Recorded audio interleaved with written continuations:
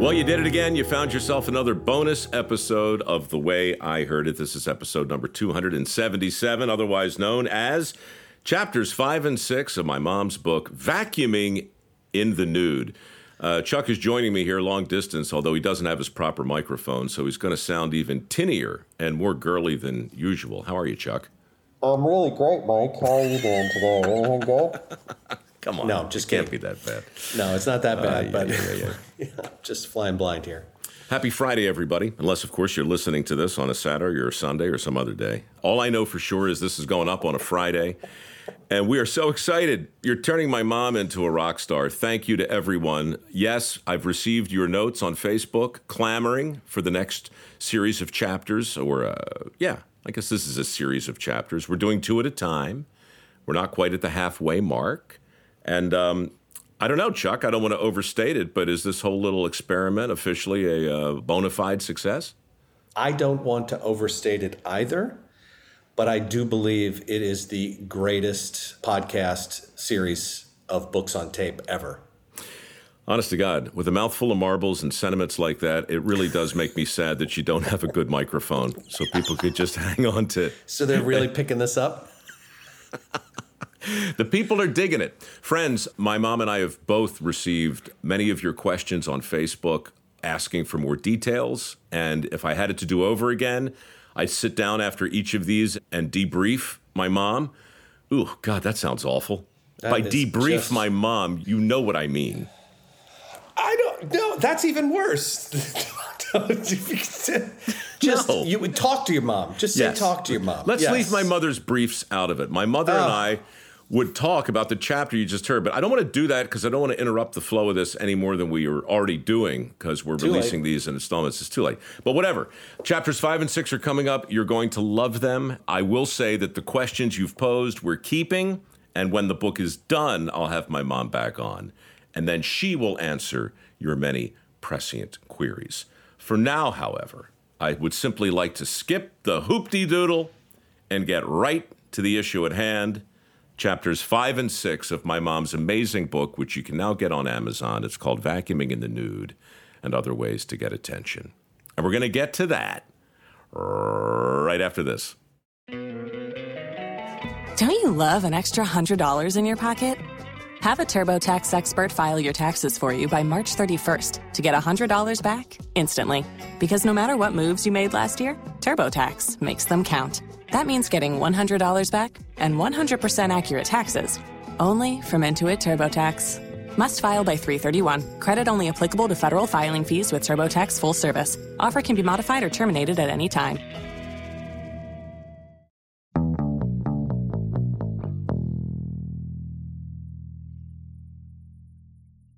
Chapter 5.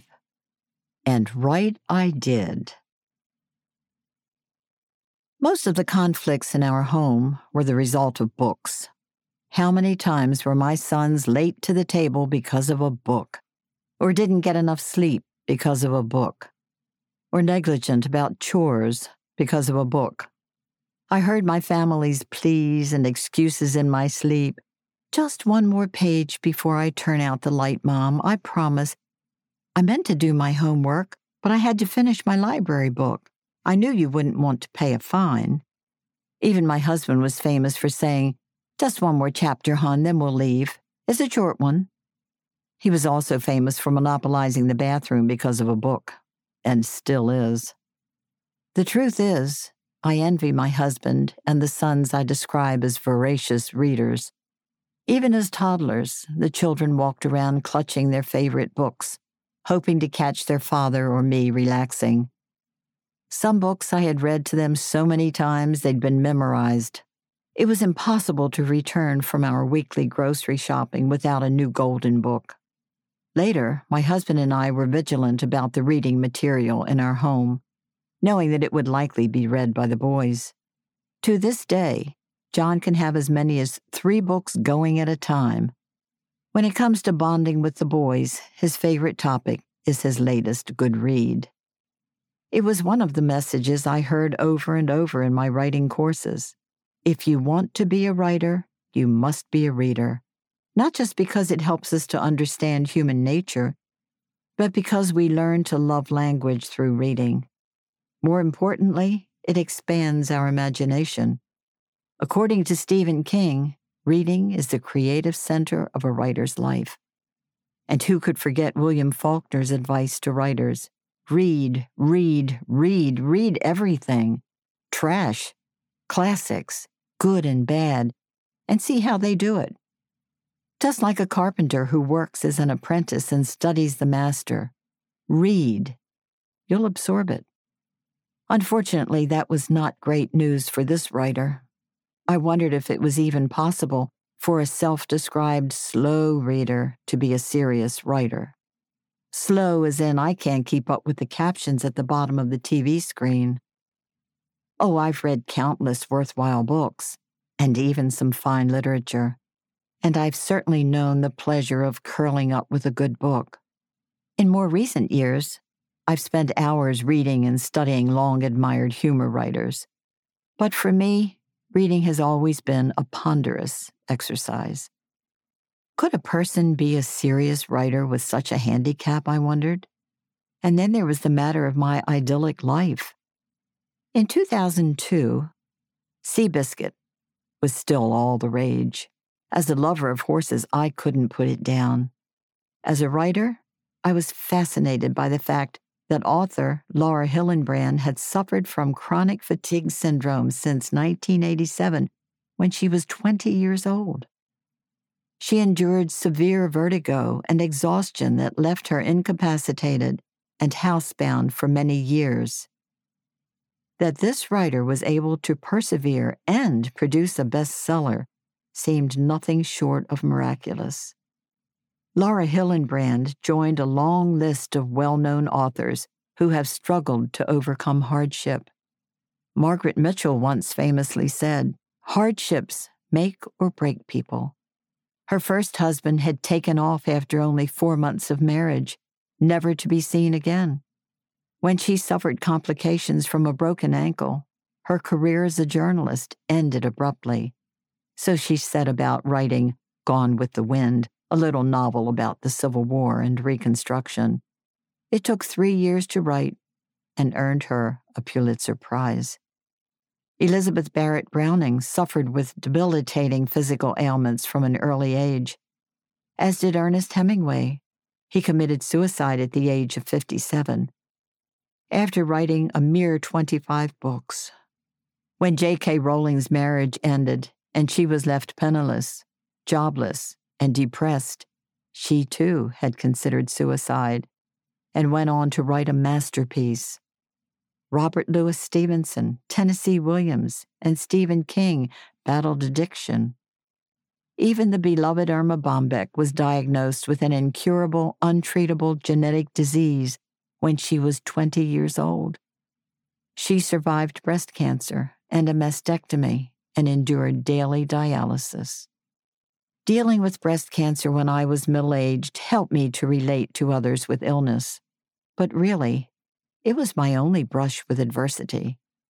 While growing up, my greatest hardships had been living with a perfect sister and without a pony, and having to endure baseball games where my mother shouted obscenities at the umpires and danced in the aisles at the stadium.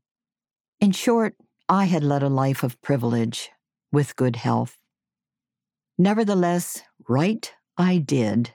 This slow reader who had never known the heartbreak of domestic discord, the tragedy of addiction, life with an incurable illness, or extreme poverty, and who had no market for her work, wrote every day. Because the writer within had no choice, there were stories to tell. Stories about the people in my life, people I loved and admired, people whose behavior I didn't always understand, and people who made me laugh. Because what writer does not long to have their work read by someone, anyone, and appreciated? 2 loving, supportive parents who were my cheerleaders until the day they died were a great asset to my writing life. They presented me with 2 of my earliest opportunities to share my prose on the occasions of their 90th and 91st birthdays, in 2002. On the calendar, the two events took place within 1 month, but on a celebration scale, they were light years apart. By the time my husband and I were settled in our condo, Mom and Dad had moved into a senior living facility just minutes away. My sister and I planned a 90th birthday bash there for Mom, but not all family members were able to attend. I wrote the following story so they could at least celebrate vicariously and not miss the full scope of what happened. I called my story An Affair to Remember on the occasion of Mom's 90th birthday. Exhausted, I pushed my mother's wheelchair through the mall and plopped down on a bench in front of Friendly's restaurant. Well, Mom, we've tried Lord & Taylor, Macy's, and Hecht's. Let's take a break and have a sandwich. It was 2002, and Mom was in pursuit of the perfect outfit for her 90th birthday celebration, something that would wow her friends and neighbors and relatives. In years past, she'd have whipped up an original creation on her old Singer sewing machine. She knew a thing or two about fashion and quality and wasn't about to settle. Her expectations were modest, something well-constructed, understated, classy, and not too expensive. She was 90 after all, and she reminded me, how many more opportunities will I have to wear a dressy outfit? The expensive dress she had tried on at Macy's had given us a rare opportunity to share some humor. Mom was usually too busy taking charge to appreciate the lighter side of things. It's expensive, but you can bury me in this, she said, looking in the dressing room mirror. That way I'll get my money's worth. How does it look in the back? I went out on a limb. Who cares? It's for your burial, I said with a straight face. Nobody's going to see it. She smiled at me in the mirror as we shared a little unspoken humor. My mother and I were the same size, and she knew darn well there was no way this lovely dress was going underground. Our tastes were different, but I always knew where to look on those rare occasions I needed something elegant. Mom's closet never disappointed. Minutes later, she announced that she couldn't justify the expense, and we moved on. No, Mom said, glancing up at the red and white Friendly sign, I have to get back to your father. Miss Ruth can only stay with him until 3 o'clock. We still have 2 more big stores. Then there are a couple of smaller shops we haven't tried. Besides, I'm not even tired. She pointed the way to J.C. Penney, warning, Be careful of that bump at the entrance, Peggy. That last one nearly gave me whiplash. We had been at it for the past 2 hours, and I was tempted to tell her, Mom, lower your expectations a little. But when had I ever actually spoken my mind to my mother? When I reminded her that she had a closet full of lovely custom-made outfits, her response was, Oh, your father has seen me in those old things so many times. I need something new. My father was blind and had been for 10 years. Had Norman Rockwell been there, he'd have set up an easel and reached for his brushes. A senior woman pushing a wheelchair while her ancient mother pointed the way ahead like an explorer who had just spotted land, all the while being passed by energetic young people looking as if they were working on their 10,000 daily steps. After another hour of shopping, unsuccessfully, Mom said, You know, I'm still not tired. Sometimes I wonder if I really do have congestive heart failure.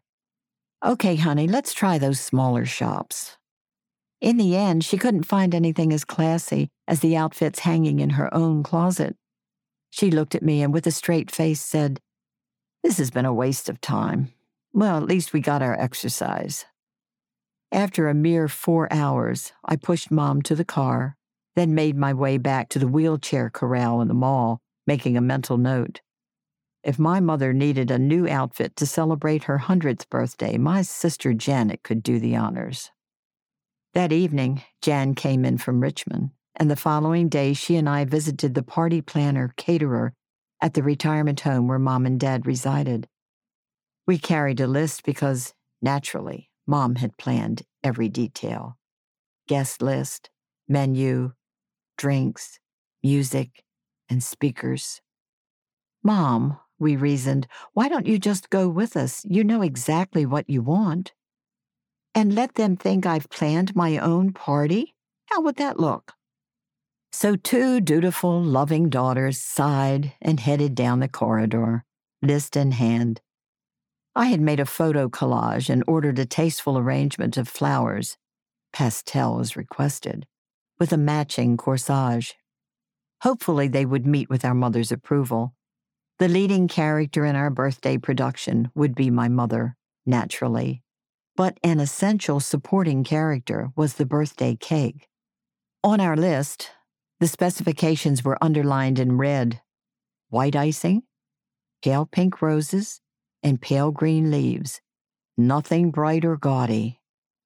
Tasteful pastel to match the flower arrangement and her corsage. It was a lovely party, held in the elegant garden room, surrounded by tall windows looking out on lovely bushes and trees and fall flowers. The weather was perfect, and everyone came, including a half dozen or so of Mom's Virginia relatives. At the podium, I welcomed guests and introduced family members. Then Mike shared a light-hearted poem about his grandmother. She listened with interest, nodding in approval from time to time. Scott roamed the room with a video camera on his shoulder, capturing all the action. Phil took charge of music. When he had suggested having a karaoke machine and encouraging guests to entertain as well, his grandmother turned quite pale, fanned herself, and raised her eyebrows until they disappeared. Guests were enjoying 3 kinds of dainty sandwiches that afternoon, along with punch and coffee, when it happened.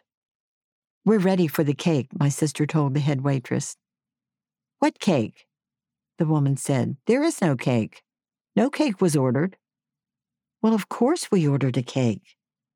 Feeling our mother's eyes scrutinizing the exchange from across the room, Jan and I were careful not to show the panic we felt. The waitress pulled a paper from her pocket and confirmed that indeed no cake had been ordered. We had talked about it, but apparently moved on to something else before actually placing the order. Oh no.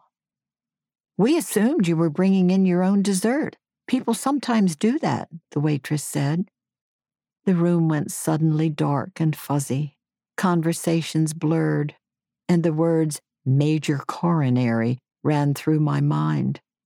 Fortunately, my sister was there. As the oldest, she was in charge. I'm pretty sure of that. So the buck would stop in her capable hands. "So," Janet said, putting her hands on her cheeks, "you mean that not only is there no cake, but there is no dessert at all of any kind?" "Oh, shit," one of us might have uttered. I'm sure I don't recall just who. "What are we going to do?" And that's when a blur raced across the corner of my vision. 2 angels, actually. "What's wrong, Mom?" my daughter-in-law Margie asked, as Cousin Nancy whispered a frantic shriek. "Peggy, what's the matter? You look like you're going to pass out." So we told them, and before we finished, Nancy asked, "Where's the closest grocery store?" "There's a Food Lion right across the street." Before I could finish, Nancy and Margie were flying through the door, purses in hand. I shouted after them, "White icing with pastel pink roses, nothing gaudy." Our mother smelled trouble, so while waitresses scoured freezers in the various dining rooms for leftover desserts from Sunday lunch, Jan assured her that things were fine, just a tiny glitch. Not for the first time, I found myself wishing that my sister lived nearby instead of 200 miles away. A half hour later, guests had barely delved into the assortment of partially thawed leftover slices of pie when Margie and Nancy returned to the party, followed by a waitress carrying a lovely sheet cake. If Mom noticed the bright red, blue, and green decorations on the cake, she chose not to mention it. Or maybe she was just too busy basking in tributes from friends and a slightly off-key rendition of Happy Birthday. I learned later that there was only one other cake available, a sheet cake with the message, Happy Retirement, Uncle Bud. Nancy and Margie had chosen well. Mom looked lovely in her vintage silk blouse and homemade skirt and managed to stay out of her wheelchair for the entire party. When Dad told her she looked beautiful in her new outfit, she kissed him on the forehead. As usual, his face turned red. All in all, it was a delightful party. Jan and I decided that if we're around for our 90th birthdays, we'll settle for cake and ice cream. Mom's family loved reading the story. Even the ones who had attended the party. They said that I had captured Thelma, their sister and aunt, to a T. My father had always disliked parties and could usually be found observing the action from a safe distance in a comfortable chair. The fact that he could no longer see and was still willing to be on display, on the front lines, so to speak, is a testament to his love and devotion to my mother. As I mentioned, my father's birthday was quite a different story. An afternoon to remember, I called it. We had scarcely recovered from my mother's 90th birthday party 4 weeks earlier, when my father turned 91. Mom respected his request for a quiet observance. After all, she had forced him to endure a house full of company and speeches a year earlier for his 90th, and then again for her 90th. For the last 10 years of his life, Dad had been blind and weak from a stroke. Several days a week while Mom ran errands or played a game of bridge with friends, I sat with him, asking questions like an inquisitive newspaper reporter and taking notes as he relived his boyhood in a nearby neighborhood. On his 91st birthday, I brought him homemade chocolate brownies with peanut butter icing, his favorite, and a book of poetry. An odd choice, some might argue, for a blue-collar tradesman with a 7th grade education who had never read a book.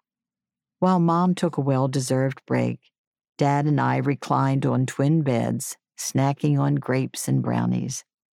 I opened a book and began reading a passage from the Song of Hiawatha when suddenly I heard his voice. I stopped reading and listened as he recited from memory, quote, "Dark behind it rose the forest, rose the black and gloomy pine trees," unquote. When he faltered, I resumed reading, and again he joined in. Innately intelligent, Dad had always been the go-to person for math problems, repairs of any kind, and common sense advice. But poetry? Never. "I guess I remember it from school," was his explanation. It had been almost 80 years since he'd finished the 7th grade.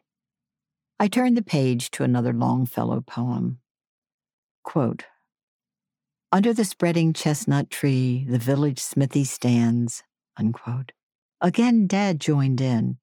Again, I stopped reading, and he continued, quote, "The smith, a mighty man is he, with large and sinewy hands," unquote.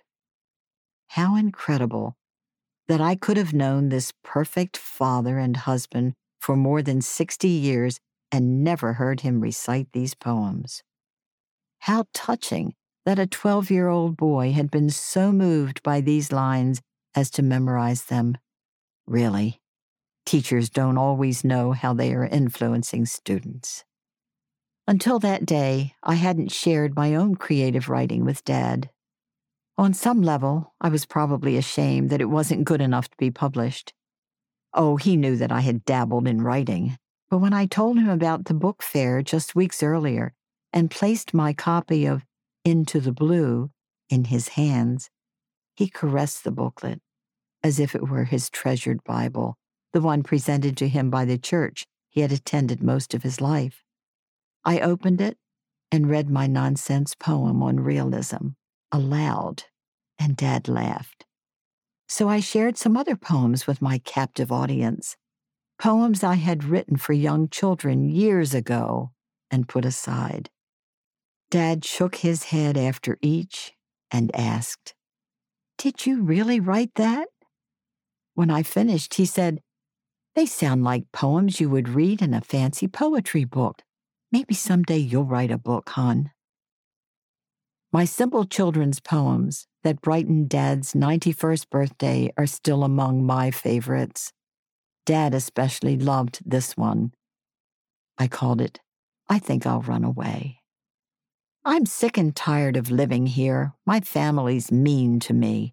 I'm not allowed to dig a hole or climb high in a tree. My father hid his tools from me, the hammer and the saw. How can I nail things to the floor or decorate the wall? My mother makes me pick up toys and brush my teeth each day and wash my hands before I eat. I think I'll run away. I'll pack some cookies in a bag, a flashlight for the dark. I'll leave my soap and toothbrush home and move into the park. I'll take a coat for wintertime, galoshes for my feet. I won't be going too far. I'm not allowed to cross the street. John and I joined Mom and the birthday boy for supper that evening. Afterwards, Dad asked me to reread my poems and claimed that it was the nicest birthday he could remember. I had no doubt that this was the best part of being a writer, seeing the wonder and pride in the face of one I so admired. I'd grown up in a time before parents told their kids, I love you, every hour of the day. When it came to love, my mother and father used the most relevant technique employed by good writers everywhere. Show it, don't tell it. And that's precisely what they did, every day, for the 67 years I knew them. Join us today during the Jeep Celebration event. Right now, get 20% below MSRP for an average of $15,178 under MSRP on the purchase of a 2023 Jeep Grand Cherokee Overland 4xE or Summit 4xE. Not compatible with lease offers or with any other consumer incentive offers. $15,178 average based on 20% below average MSRP from all 2023 Grand Cherokee Overland 4xE and Summit 4xE models in dealer stock. Residency restrictions apply. Take retail delivery from dealer stock by 4/1. Jeep is a registered trademark. Chapter 6. At Last. Hi, Peggy. It's John. Your mom tells me you've been published in the Saturday Evening Post, our longtime minister and friend said. I had to call and congratulate you. Don't I wish, I said. I was a winner in their limerick contest, that's all. 5 lines that describe a cartoon. It's not a big deal. Still, your limerick must have been better than hundreds of others. Hang in there, Peg. One of these days. Church friends were especially supportive and always asking where they could read my work. It's still on my computer, I'd tell them, smiling. From time to time, I would write a letter to the editor of the newspaper. If it was published, church ladies would cut it out and bring it to Sunday school or Bible study or the women's circle meetings, where they would read it aloud to the group. It was 2003, and my mother was constantly on the prowl for bragging material. She lived in a retirement community with over 1,000 residents, and having a daughter who was published in a real magazine would give her a nice competitive edge. None of her friends' children were successful writers. Not that she wasn't already proud of me. I was just a child when she first explored the possibility of my becoming a writer. Apparently, I was famous for my somewhat fanciful stories. Peggy has an active imagination, she would tell people. When I was in the 1st grade, I was invited to tell stories after lunch. Every day, I stood before 20 to 30 kids and made up a story off the top of my head. Mom and Mrs. Harrison, my teacher, were church friends and enjoyed many a laugh over those stories after Mom was reassured that they were pure fiction and not family secrets. Later, when I would come into the house after a day of rounding up cattle on my pretend horse, I would share my incredible experiences with my mother.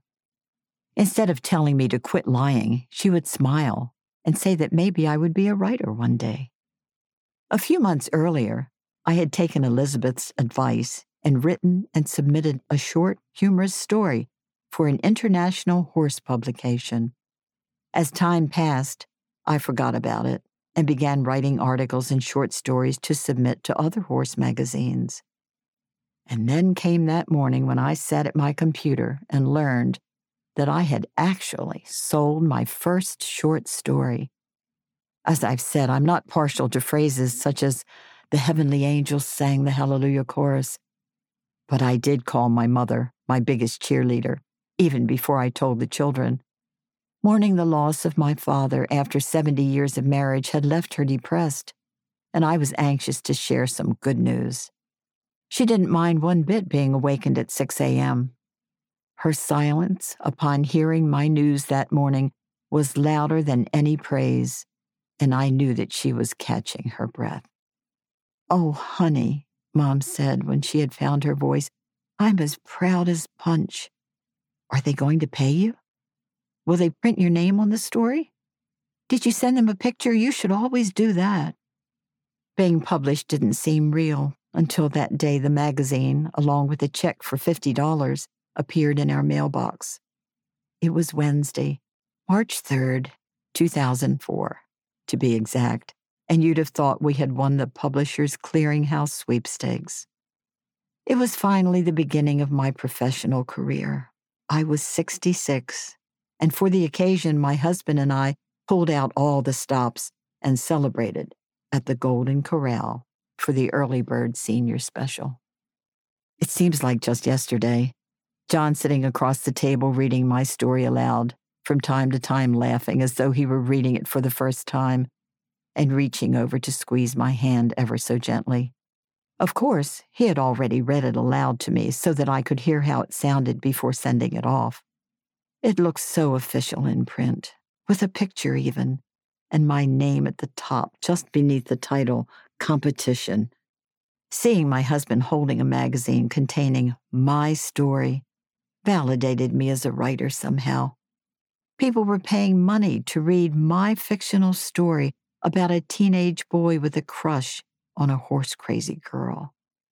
John smoothed the page carefully as he read, reminding me of the way Dad had caressed Into the Blue from the book fair. I felt that if I never sold another story, it was okay. My mother was proud, and my kids were happy for me. John claimed to be not a bit surprised, but you could tell it was a big deal. We'd been at the Golden Corral 20 minutes and hadn't even gotten in the buffet line. A friend advised me to open a bank account in my name. "Earning your own money will make you feel independent, Peggy," she said. "Give you some self-worth, and John will have a new respect for you." I smiled as though I might take her advice, but I knew better. That might work for some couples, and that's fine, but for us, all that we had was ours. As for respect, no problems there either. Here is my first ever published story that was responsible for our humble, though joyous, celebration. I called it Competition. Horsey Humor, fiction by Peggy Rowe. Horse Canada, 2004. Amanda Kellerman is a knockout. I've been trying all year to get to know her, but all she ever talks about is her horse. Last month she came to school with a nasty bruise on her upper arm. When I asked her what happened, she said, "My horse has a sweet nature, but sometimes he's a little temperamental." It seems this sweet-natured horse bit her while she was tightening the thing that goes around his waist to hold the saddle in place. Not that I blame him. A week later, Amanda came to school on crutches. I overheard her telling a friend that while she was brushing dried mud from her horse's belly, he showed his appreciation by kicking her legs out from under her, a sign of gratitude in horse talk, apparently. I realize that if I'm going to get to know this girl before her temperamental horse does her in, I'll have to learn to speak her language. So I get a book from the library called Your Friend the Horse, or some such nonsense. It's deadly dull, but I read enough to learn a few horsey terms. I figure it might help me get my foot in the stable door. Monday morning, there she is at her desk in homeroom, looking prettier than ever and still in one piece. This is where I impress the heck out of her. "So," I say casually, "is your horse a stallion or a gelding?" Amanda looks at me as though she's never seen me before. Cordy is a gelding.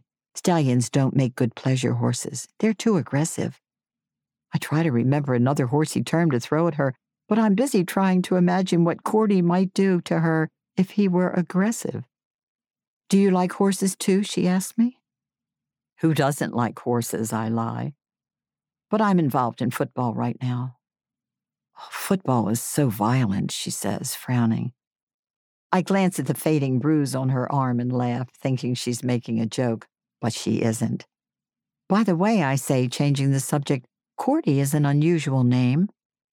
It's short for cordial. I always thought that cordial meant friendly and good-natured, but it must have another meaning. Bloodthirsty or murderous. Just then Amanda drops her notebook, and it flops open on the floor. I look down and notice the slipper on her right foot. Oh, that's nothing. Cordy accidentally stomped on my foot last night when I was feeding him, she explains. No broken bones, just some bruising and swelling. Maybe she's having second thoughts about Mr. Temperamental Sweetness. This is my chance to step in, so I pick up her notebook and see a drawing on the inside cover, a big red heart with the name Cordial printed in the center. What am I missing here? I decide to go out on a limb. Would you like to get together sometime? Sure. And she smiles that beautiful smile. You could come over to my place on Saturday. I'll introduce you to Cordy. He doesn't usually like guys, but maybe you'll be an exception. If he likes you, you can help me groom him. Then we could shovel manure together. The bell rings, so I hand her the notebook. I'll see you later, I say, and head for my seat. It's hard to concentrate while I'm staring at her long, wavy ponytail. A guy just can't compete with a horse. Then suddenly it comes to me. Who needs horsey phrases? I'll just sneak up behind her in the hall this afternoon and in a sweet-natured, temperamental way, chomp down on her arm. Then I'll kick her on the shin. Yeah, that'll work. By tomorrow morning, my name will be in a red heart on Amanda's notebook. Mom had a manic expression when she asked to borrow the magazine for a few days, as some of the church ladies would be visiting over the weekend. I knew it was destined for her coffee table, where it would be the center of attention. As proud as she was, though, my ultimate writing gift to my mother was the article published in Guidepost magazine when she was 93. It was about her devotion to the Baltimore Orioles and the day she threw out the opening pitch. That magazine traveled the halls of her retirement community in the pocket of her rascal scooter like a treasured companion. I regretted that my parents never realized the full impact they had on my writing life, not to mention the parade of interesting characters who had marched through my childhood. Relatives, friends, and strangers gave me a window into human nature and the self-awareness that is so essential to writers. Looking back on the summer little Mary came into my life is embarrassing. I saw her as a nuisance, an intrusion, and a threat to my position in the family for sure. Writing about the summer of 1945 has not only revealed my childhood character flaws, but has given me a brand new appreciation for two parents who walked the walk. I call this story The Longest Summer. My mother made the announcement as she cleared the dinner table, making it sound as though it was no big deal. By the way, Miss Ella has to go to the hospital for a while, so little Mary is going to spend a few days with us. This didn't seem unusual. Someone coming to stay with us wasn't a big deal. It seemed there was always somebody, mostly relatives, using our spare bedroom. Except that Miss Ella wasn't a relative, just a church friend, and she and Mom had never seemed particularly close. I should have been suspicious when Mom and Mary came through the front door the next day with 2 big suitcases for just a few days. I'd seen the girl around Sunday school before, but at 7 years old, I hadn't paid much attention to the little 5-year-old. I definitely didn't remember her being so pretty. Mom took me aside. Peggy, we need to be especially kind to Mary.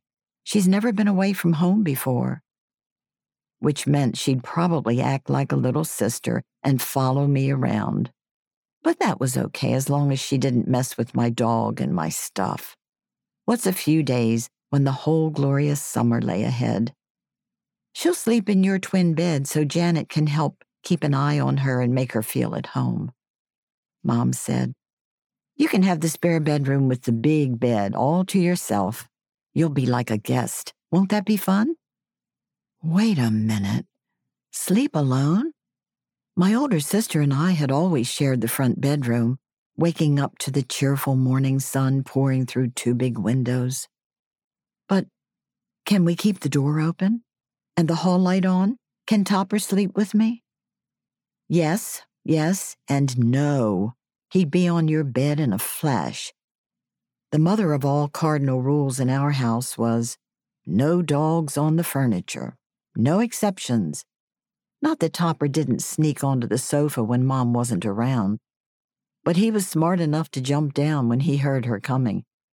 Of course, that was no assurance he wouldn't end up in the doghouse anyway after Mom checked the cushions for his body indentation and felt around for a warm spot. So it began, the summer of sharing my home and my family with royalty and her precious little teddy bear. The writing was on the wall that very first evening at dinner when the string beans were passed. No, thank you, Mary said, as though a kid had a choice in our house. I don't like green vegetables. Mommy doesn't make me eat them. I had to chuckle to myself. This was going to be fun. You had to hand it to my mother, who had no wide-eyed, eyebrow-raising dramatics. She simply smiled and placed 2 beans on Mary's plate. No one is going to make you eat anything, dear, but it would be nice if you would just taste them. They make you strong. There's a good girl, she said, reaching down to Mary's lap and giving Teddy a pat on the head. Who was this syrupy stranger wearing my mother's checkered apron? Certainly not the same woman who spooned mountains of spinach and Brussels sprouts onto my plate, expecting me to eat every last leaf. There was more of the same the next morning. And what would you like for breakfast, honey? I was reminded of the book my mother read to me when I was Mary's age, The Little Princess, where servants just couldn't do enough for the child who wanted for nothing. Meanwhile, my breakfast was plopped in front of me like Topper's bowl of kibble was plopped on the floor beneath the sink. My mother's camera was never far away, usually in her apron pocket. You'd think Mary was her only child, and she had to document every fascinating moment of her childhood. Click. I couldn't remember ever being photographed eating vegetables or a breakfast waffle. Oh well, just a few more days. At night, I could hear my 11-year-old sister and Mary talking in the bedroom next door. Sometimes Janet even read a story aloud as Mary hugged Teddy. She couldn't do enough for Her Royal Highness, introducing her to bubble baths and teaching her to play simple tunes on the piano while Mom peeked around the corner. Click. Janet even allowed her to tag along when friends came over. It was Janet and Mary, Mary and Janet. Click. But I didn't care. I had my dog and my horse. I can still see her sitting at my sister's feet in the evening, looking every bit like Rapunzel as Janet brushed and braided her long blonde locks, instead of playing 500 rummy with me. Click. She used to brush my hair when I was little, like I was her doll. Not that I would sit still for it now. To make matters worse, this 5-year-old was so darned sweet and good, just like the princess in the story. Of course, it was all an act, with her never running through the house or screaming or getting bubble gum stuck in her hair. It wasn't normal. I felt as if I could have run away from home that summer and not been missed. That is, until the wet dishes piled up with nobody to dry them, and the garbage spilled onto the counter with nobody to carry it outside to the can. When dog droppings littered the backyard, I guarantee you there'd have been a search party. And suddenly, it was July, a whole month later, and guess who was still with us? And even more adored by her subjects, if that's possible. Her Royal Highness was now up to 4 string beans and a whole tablespoon of spinach. The night she ate 1 measly Brussels sprout, you'd have thought she had discovered penicillin. There was that much praise. The evening Mom served asparagus. She conspired with my sister ahead of time. Mom, these little spears taste so buttery, Janet raved. I love them. It worked. Mary ate 1 whole spear. Click. My mother knew what she was doing all right. Like our church's choir director, she was our leader, determining when we were too loud or needed to move along faster or slow down. She established the mood all right and prompted us when it was our turn to carry out a task. When it came to the 4th of July, I didn't even mention the big parade downtown. My father was no longer a fan. For the past 2 years, he had refused to take us, saying, I don't want to get tied up with the parking and all that parade traffic. I should have known better. All of a sudden it was, say, hon, how about we take the children downtown to the 4th of July parade in the morning? I couldn't complain about this one. Parades were the best, with all those lovely horses, even if the princess was our reason for going.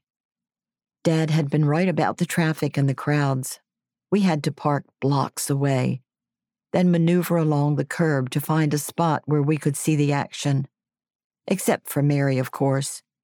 She had the best seat in the house, high above everyone else, on my father's shoulders, where I used to be, back in the days when I was young and cute. Click. I thought back to when I was Mary's age, and my mother fell down the steps and broke her foot. I had been sent to stay with Aunt Cornelia, where I was homesick every minute of the day. My father came to visit me evenings after work. I sat on his lap and cried the entire time, and when he could bear it no more, he took me home with him. How come Mary's father never comes to see her? I asked my mother. I thought you knew, my mother said, speaking in a low voice. Mary's father died last year. He was sick for a long time. I guess I didn't tell you. I was coming to terms with something akin to pity, and perhaps even a touch of guilt, when a scary thought popped into my narcissistic little brain. What if Miss Ella died? Like the father of the little princess in the story. Only instead of Mary going to live in an orphanage, my parents adopted her, and she came to live with us forever and ever. Adopting an orphan was just the sort of thing my parents would do. I have a good idea, Peggy, my mother said the following morning. It's a beautiful day. The sun is shining and the birds are singing. Why don't you take Mary out back and introduce her to your horse? You could teach her to ride. She was talking about my pretend horse, naturally. A cushion on top of the poles that supported the backyard grapevines, some clothesline for reins, and some old purses for saddlebags. We had no place to keep a real horse, even if we could afford one, or at least that was the story repeated over and over by my parents, like the refrain of a never-ending hymn. My mother named him Cordy, after the Concord grapes that covered his body in the summer. Unlike real horses, who shed their coats in the spring, Cordy shed his grapes and leaves in the fall. A horse! Mary screamed, jumping up and down. I didn't know you had a horse. I never rode a horse before. Where is it? She took my hand, like I was her new best friend, and together we went to the backyard by the alley where I helped her to mount my pretend horse. In a few weeks, the grapes would ripen, and Mary's clothes and legs would be stained purple. She sat there for a moment, jiggling the reins, before asking quite possibly the dumbest question ever. How do you make it go? I shook my head in disbelief and was about to tell her to drop a coin in the slot and push the button when I saw my mother lurking about with her you-know-what. Click. He doesn't move, I said, trying to sound patient in case. He's an imaginary horse, like your Teddy is an imaginary bear. Teddy doesn't growl or bite you or hibernate in the winter. Cordy doesn't move. You have to use your imagination, Mary. So I told her about riding the prairie and rounding up steers on a cattle drive. But really, this 5-year-old had no more imagination than the wooden picnic table a few yards away. You almost have to feel sorry for somebody like that. Almost. It's hard to feel sorry for somebody who steals your bed and your family, not to mention ruining summer vacation. The greatest betrayal of all came in August. Mary had been with us so long that even Topper forgot she was just a visitor, and I worried again that her mother had died, and I'd be stuck with her forever. I awoke extra early that morning, and on my way to the bathroom, I looked into my old bedroom awash in cheerful sunlight, with the occupants sound asleep.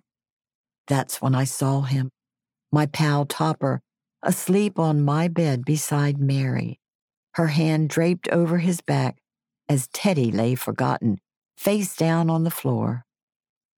I gasped quietly, resisting the urge to scream. Instead, I ran down the hall for my mother. "Look at that," I whispered with all the indignation I could muster. I bet she fed him a cookie. I looked up at Mom. Surely the palace roof was about to fall on Her Royal Highness. But instead, my mother ran to her bedroom and returned with, "Click." Then she reminded me that Mary would soon be leaving for home. It was music to my ears and couldn't happen soon enough. I thought about calling my dog, but was afraid that if he awoke now and saw my mother while he was on the bed, he would die of fright. When the long-awaited day finally arrived, my sister and I carried Mary's suitcases to the car and rode along. Miss Ella, very much alive, greeted us at the door, but had eyes only for her daughter. She wrapped her arms around Mary and cried, then cried some more as they sat together on the sofa, rocking gently side to side. Neighbors and a relative were visiting, so we didn't stay. But as we were leaving, Mom handed Mary a photograph album. "This is for you, Mary," she said. "You can show Mommy what you've been doing all summer." "Look at this picture, Mommy," I heard her saying before the door closed behind us. "Peggy showed me how to ride her horse. He's imaginary, like Teddy. Oh, I changed Teddy's name to Cordy." I skipped to the car, noticing for the first time the sunshine and music from the birds, and feeling truly grateful that Miss Ella was alive.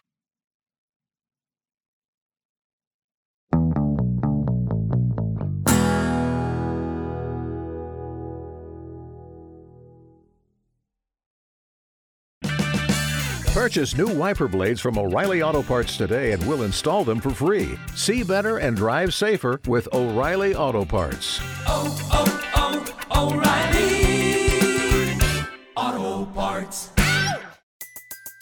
Everybody in your crew identifies as either Big Mac Burger, McNuggets, or McCrispy Sandwich. But you're the Filet-O-Fish Sandwich all day. That crispy fish, that savory tartar sauce, that melty cheese, that pillowy bun.